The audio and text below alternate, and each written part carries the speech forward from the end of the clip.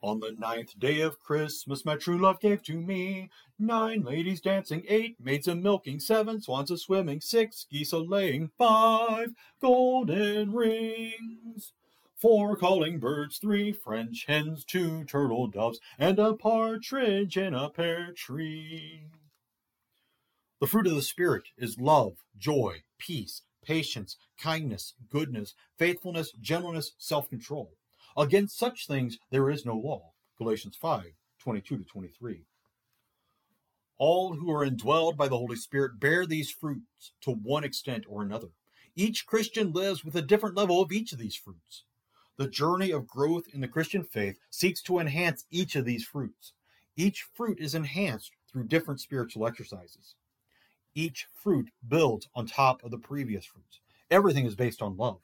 Christ's love brings the Holy Spirit through our baptism. The promise of salvation brings joy. Christian joy celebrates the peace our baptism brings.